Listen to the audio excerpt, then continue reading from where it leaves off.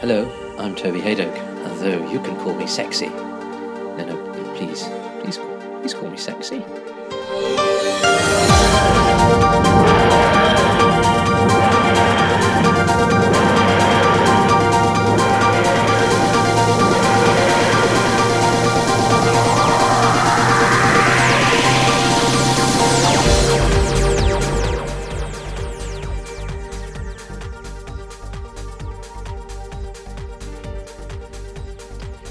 Now, of course, that was a reference to a Doctor Who episode.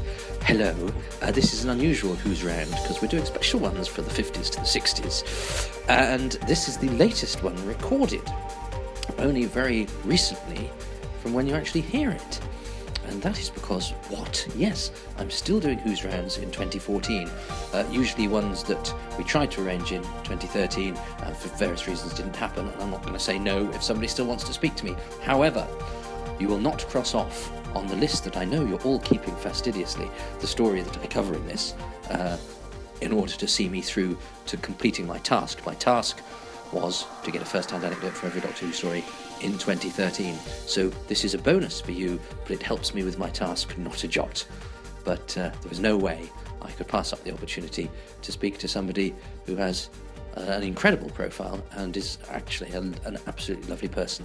So enjoy, but I still have to keep plodding away back there in 2013 to cross this particular story off my list.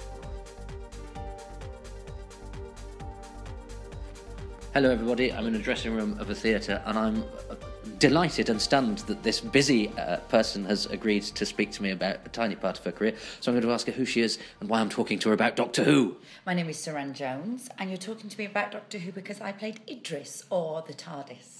And did you know what you were getting yourself in for? You've been acting for a very long time, but Doctor Who to a modern actor is a slightly newer phenomenon in that regard of fandom and strangeness and... Absolutely. I mean, I've got some fan mail here at the theatre, and none of it is to do with Orlando, which is the play I'm in at the moment. It's all to do with Doctor Who. The amount of cards that I get sent with, you know, those... you might know better than me, the swapsy things. Oh, the trading cards. Yeah. Can you sign this? And I sign them, send them off. God knows what happens to them, but yeah. And apparently there's things in Doctor Who stores of Idris and the TARDIS that, you know, I know nothing about, but it's all out there. And I have a movable doll.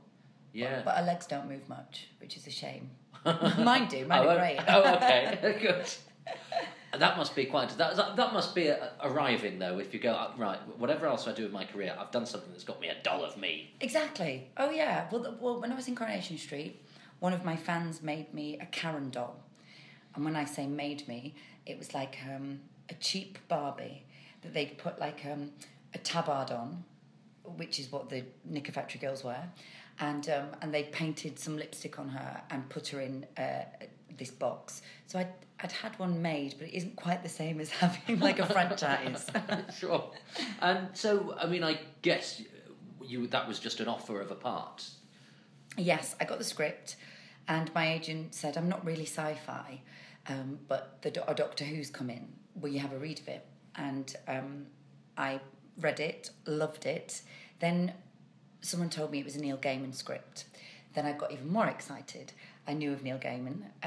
The partner that I was with at the time is a huge Doctor Who fan, and he was just like dying inside, going, oh my God, you have to do this part. And I think when I said to my agent, read it, because it wasn't sci-fi, it was like a love story, and it was so emotional. And then when you look at the history of the TARDIS and the Doctor, and I could see Matt Smith in it, and I kind of knew what I wanted to do with the part, except when I got to the read-through, and then they said to me, by the way, the TARDIS can't be northern. So other than that, I kind of knew what I wanted to do with it, and then I just switched to RP, and we were off. Oh, so you were originally going to do it with your accent? Yeah. Well, that's how because it was an offer, and so I just rocked up at the read-through. It was very scary because Stephen Moffat was reading in the stage directions. I had Matt, Karen and Arthur on either side of me. And I kind of read it as how I had it in my head. And then the director, Richard Clark, who I've just worked with again, said, yeah, we kind of want the TARDIS to be neutral because it is a neutral thing and it's a universal thing. So I got that. And we started to rehearse. And the script lends itself to the fact that the TARDIS and the Doctor know each other so well that they have the same patterns and the same thoughts, and they finish each other's sentences and thoughts off. So it was almost like a study of me studying Matt Smith to get to the performance that I came up with in the end, really. And how was he to work with Matt? Wonderful. I mean, he's very giving, generous. Everyone there looks after you. Cardiff is a wonderful place. And it was a big thing to come in and do the TARDIS justice. You know, that was quite a frightening thing to do. I didn't think of it like that. I had to think of it as Idris. But in the back of my mind, you know, when I was on set and the big blue box was there, I was looking at it thinking, okay, I have to get this right. So there was kind of a pressure. And Matt was just there, you know, supporting me all the time. And he was wonderful. And was Neil Gaiman around when you were doing it? Yeah, Neil came. We had he kind of did a tour around the set because he wanted to see what the tunnels were like, that Karen and Arthur's characters kind of get lost in the tunnel as myself and the Doctor are building the other TARDIS. And he was around, and he was wonderful and very generous and a very bright, lovely, interesting man. And did you have any say in your look? Because it's a very sort of Mervyn Peaky kind of look to the whole thing, isn't there? Yeah, no, I mean, the designers, again, are wonderful, and they just showed me pictures. I remember being in costume, and they wanted me to look like... it has been likened to a Tim Burton type character, or even Helena Bonham Carter herself. And once we'd got the dress on, the hair had to be bigger than the dress almost. So I think I had 7 hair pieces put in my hair each morning, and it just got bigger and bigger and bigger, and I was like, no, this is great. So it was like playing. It was like they're very collaborative, and they wanted to know my opinion, but I mean, it was all there. The design on that show is wonderful, because I just think that when Russell and Stephen kind of reinvented it, and a good friend of mine, Joe Ahern, directed early episodes, you know, they had such a vision with it and did wonderful things. So yeah, I think the design team is second to none. And so, you'd been watching it before you were in it? I mean, do you enjoy sci-fi? Are you sympathetic to it? Yeah, I mean, I was interested. I really wanted to know what Chris Eccleston was going to do with it, and I thought Billy Piper was wonderful in it as well. Then I tailed off a bit, and then when Matt Smith, all the hype around Matt and how wonderful Matt was because he was so different to Chris, I dipped in there, and so I wouldn't say I'm an out-and-out Whovian. Now I know what a Whovian is, but yeah, I think it's... Because it has those double... The scripts and the stories have those double layers where it's child-friendly and imaginative, but yet, you know, a lot of 40-year-old men come up to me and speak about what it does to them, whether it's the child inside or however these stories are told through sci-fi. It just does something to people, to their imagination and to their spirit. So I think it's a real special show. Well, it's interesting though, because as an actor, you know, you turn up and you do a job, and you don't have to engage afterwards if you don't want to. But when I told a friend of mine who stalks actors, basically goes everywhere, and I said, Saran Jones has agreed to do the thing, and he said, oh, she's so lovely, and it seems to be you're not somebody who minds engaging with the public, and that you've agreed to do this as well, in the sense that. So do you see that as part of your job as an actor then, to do the extracurricular stuff, or do you actually just enjoy it? Well. We were just talking before we switched on the tape about, about how lucky you are to get jobs. And, you know, a lot of my friends, and you were saying about your friends, you know, that struggle to get jobs, or they have big periods of time when they're unemployed, or they're working in bars or restaurants or whatever. So I count my lucky stars. I think I'm very grateful and thankful for the position that I'm in. I left Coronation Street 10 years ago and have found interesting work. My agent's been great, And I think it's important to engage with people that want to see you portray characters and want to see you entertain them. So yeah, I think it's a big part of our job, really. Well, and it's no mean feat to leave Coronation Street and to work solidly. I mean, was that... How long did it take you to weigh up whether you wanted to go or not? And did you have stuff lined up, or was it a big black nothing that you had to... And did you have to convince people then to employ you? I mean... Yeah, I think when people leave a soap, there is still a snobbery around soap actors.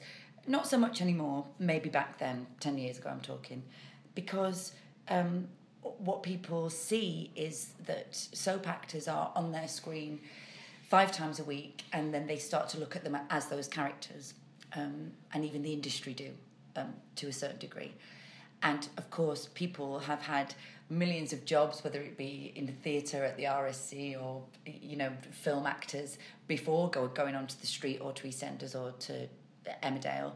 But people don't see that, really. I was a twirly from being 8 years old. I loved singing and dancing and thought I was going to go into musicals, and did lots of episodes of Everything Northern pre-Coronation Street. But I think it's the power of a soap that people fall in love with characters, which is also a wonderful thing. So to leave that, and also I was a jobbing actor and a barmaid, so when you get a soap, you can suddenly afford your mortgage, and you can afford a car and some nice food from some of the nicest supermarkets, etc.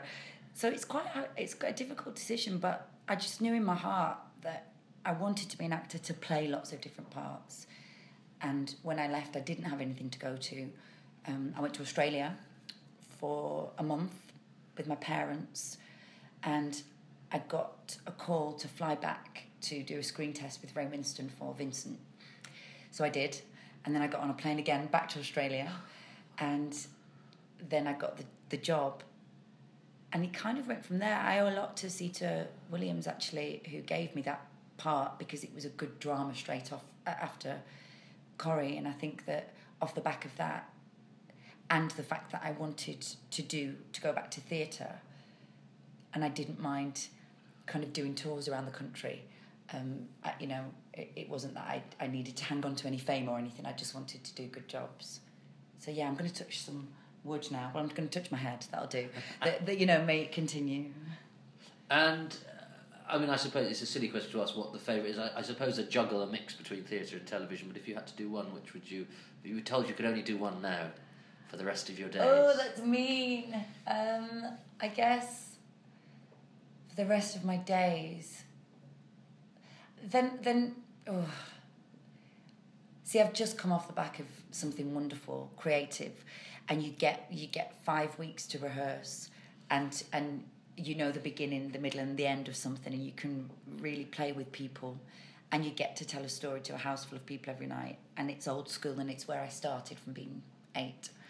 So if I had to choose, then I'll choose theatre. Well, it's interesting to talk about rehearsal, because most of the actors I've interviewed for this are actors from Doctor Who, his previous incarnation, who were brought up on rep and who were brought up on television, where you rehearsed for a week and then recorded it on the Saturday, on the Friday. Now, today's generation of actors do not get television rehearsal particularly.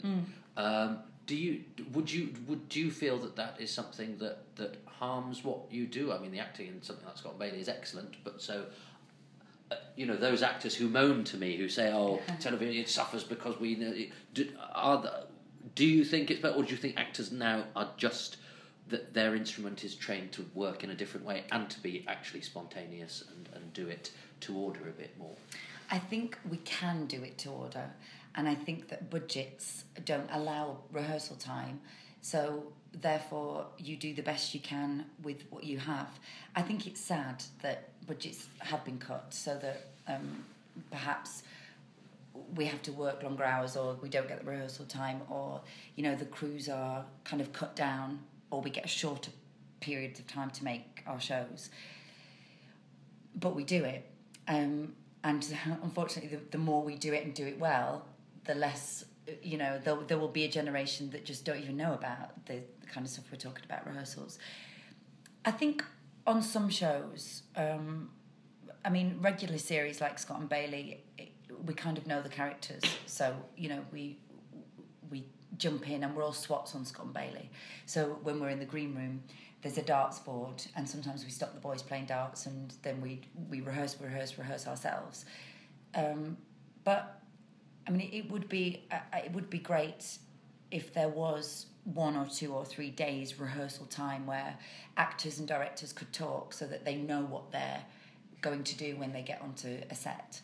And so, you know, there are some companies that insist on that, and I think that's good and that's needed, and I think it shows when that happens.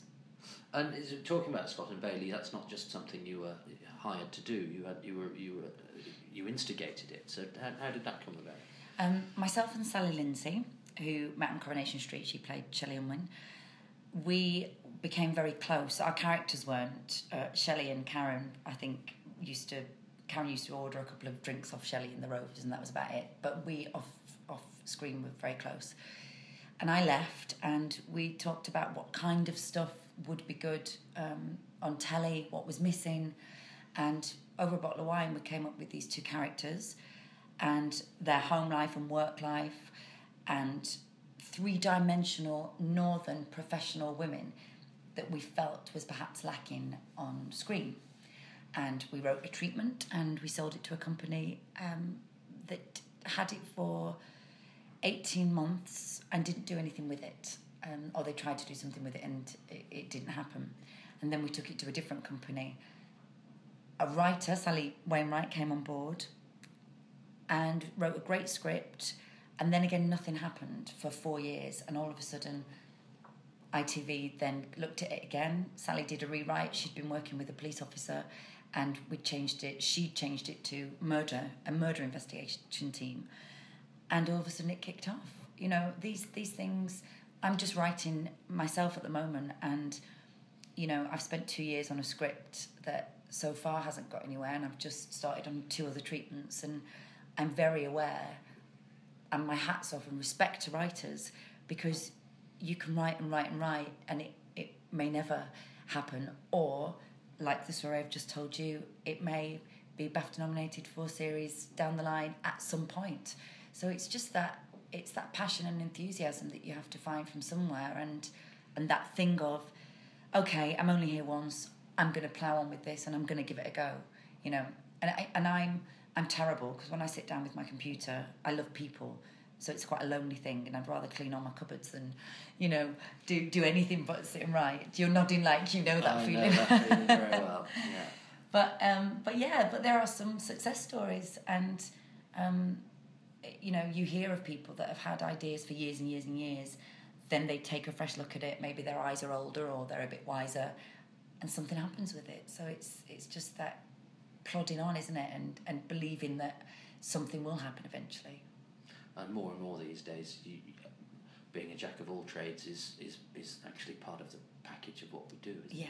Yeah, exactly. Yeah, and I think, and also for me, I'm 35, 36 next, and I am aware that the parts, as a woman gets older, are less, maybe more interesting at times, or smaller character parts, but I am aware that perhaps I would like to have something of my own when I'm not as young and virile and doing all the lead parts as such. But, you know, there are a lot of female writers out there, so maybe that's changing. Certainly in Scott and Bailey we have 3 generations of women, and it works brilliantly. We're all leads. But it's kind of nice for yourself to just go, well, okay, well, I'm going to have this for me, just in case work gets slower.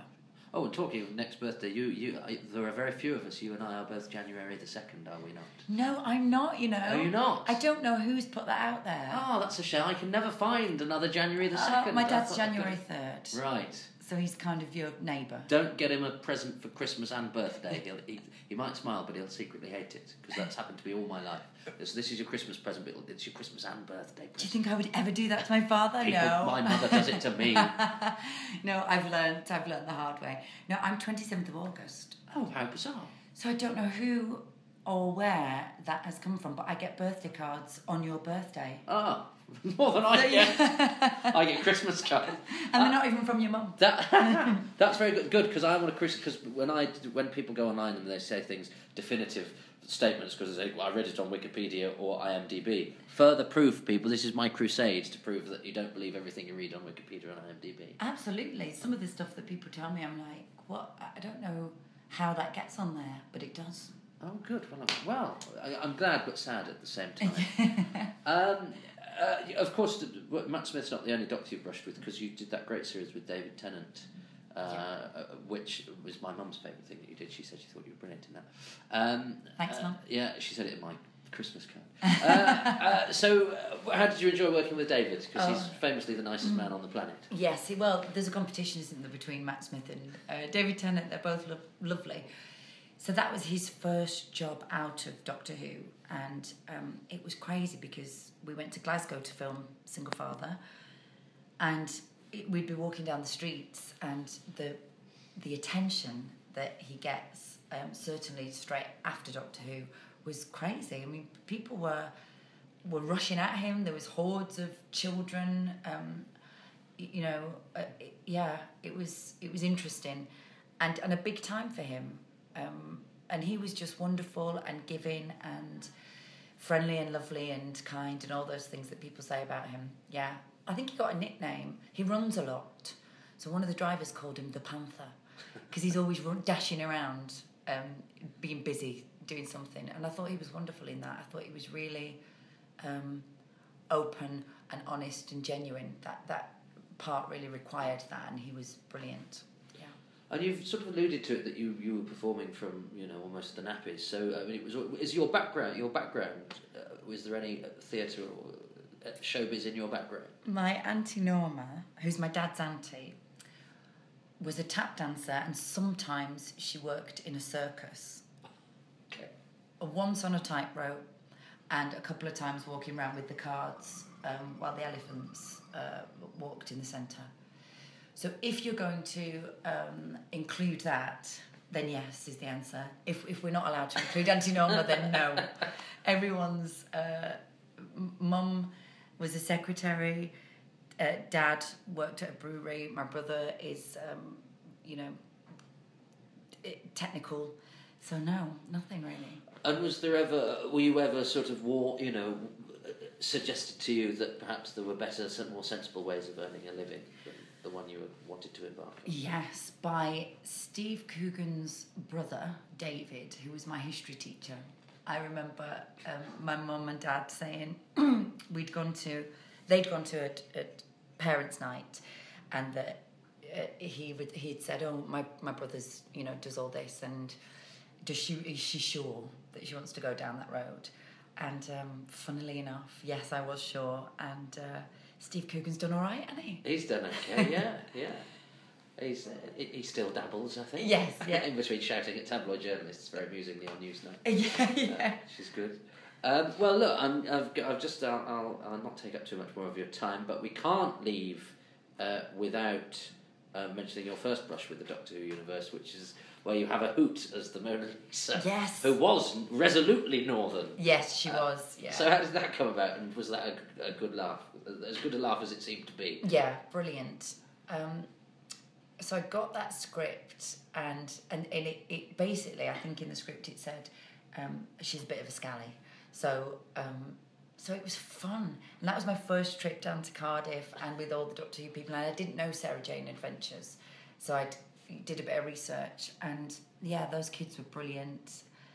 It was hilarious. And actually, when I got the Doctor Who call, I was really surprised, because I thought, well, I've done Sarah Jane, but they keep it in the family, and I can't. The one difference is I can't remember that the Sarah Jane script had the warning that the Doctor Who script had on, because if you, I'm sure other people have told you about this, if you get a Doctor Who script, your name's emblazoned across the front, like you can't lose it, so you have to carry it around like the crown jewels in case anyone finds out what's in it. Especially with the Neil Gaiman episode, it was like, do not tell anyone. Can't remember that the Sarah Jane one had that as much, but yeah, that was fun. That was fun. They dyed my eyebrows because Mona Lisa doesn't have any eyebrows, so they were going to shave them off. And I said, how much are you paying me? And it wasn't enough to shave them off, so we just dyed them instead. Yeah, no, you have to be careful with shaving eyebrows. Exactly, yes. Because I don't think they grow back in the same way. No, and I'm sure that happened to me, when I was 16 and drunk at some point. So I gave that a miss in my professional career. So, what's next? What are... I do have unfulfilled ambitions. Are the things that if I was to meet up with you in 10 years' time that you could have done, what do you think you would have liked? Well, hopefully, if we do meet up in 10 years' time, that would be lovely. And yes. I would... It's been about 10 years since we last met, hasn't it? Yes. At least. Yeah, we think 12, maybe. Yeah. When I was, hanging around the comedy club, was it? The comedy store, yeah. Comedy store, yeah. With lovely Jenny McAlpine. Yeah, unbelievable that time has flown. So, okay, well, then we're due another one in 10 years. And I would like to be telling you about a script that I've written that has got some interest, or that's been performed, or that I've been in. That would be wonderful. Maybe it would be nice to tell you that I've done a show in London and then had a Broadway transfer. And maybe I might have done like a really good original British drama feature film. How's that? That sounds pretty right. Good. I'm liking your CV of the future. Yes, it's a pretty good me one too. To have. I've got to touch wood again now. And you've given your time very kindly. I've given mine because it's not particularly important, but that's different. So we ask the listeners to donate to a charity. So what's your charity? Please, would you donate 5, 10, 15p, or if you've got some notes in your pocket, then that would be lovely too, to Mood Swings of Manchester. And it's a mental health charity, a charity that I've worked with, and the man who runs it is called Tom McAlpine, and he's the most wonderful man in the world, and I would be very grateful if you would donate to Mood Swings. And the final question is awful, but I've asked it of everybody. What is your message? We're doing this to celebrate the 50 years of Doctor Who. What is your message to the listening Doctor Who fans out there? Oh, God, you put me in so much. The pressure. I can't take the pressure. Dear Doctor Who fans, wouldn't it be nice if Peter Capaldi, a.k.a. New Doctor, walked into one of his rooms in the TARDIS and found Idris's body there, plugged her in, and had a little adventure with her? Lots of love from me. So you'd be back then? Yeah, of course, yeah. Brilliant. Well, I look forward to that day, but in the meantime, Saran Jones, who's about to go on stage in a physically demanding role, and is given time to do this silly thing. Thanks so much. I'll go and do my sit-ups. Bless you. Bye. Thank you.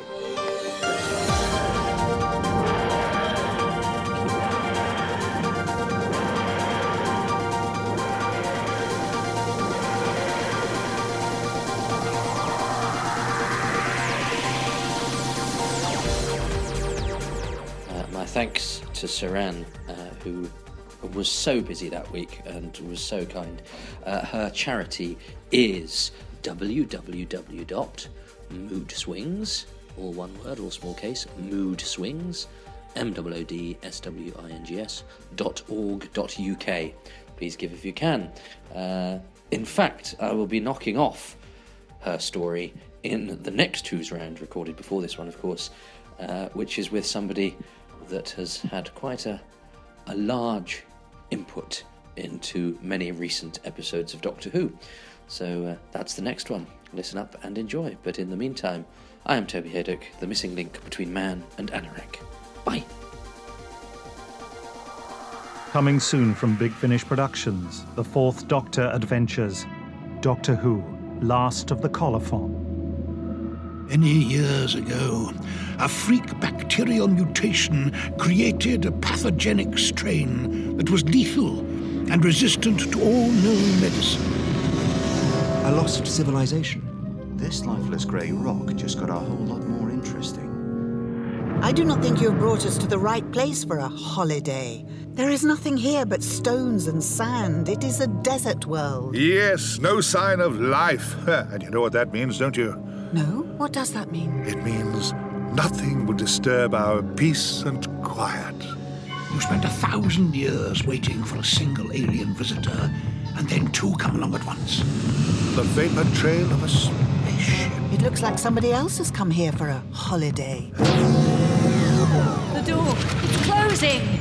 Don't panic. There must be some way to open it again. Why make a door that can only be opened from the outside? Because, Leela, that door wasn't designed to keep visitors out. It was designed to keep something in. Subscribers get more at bigfinish.com.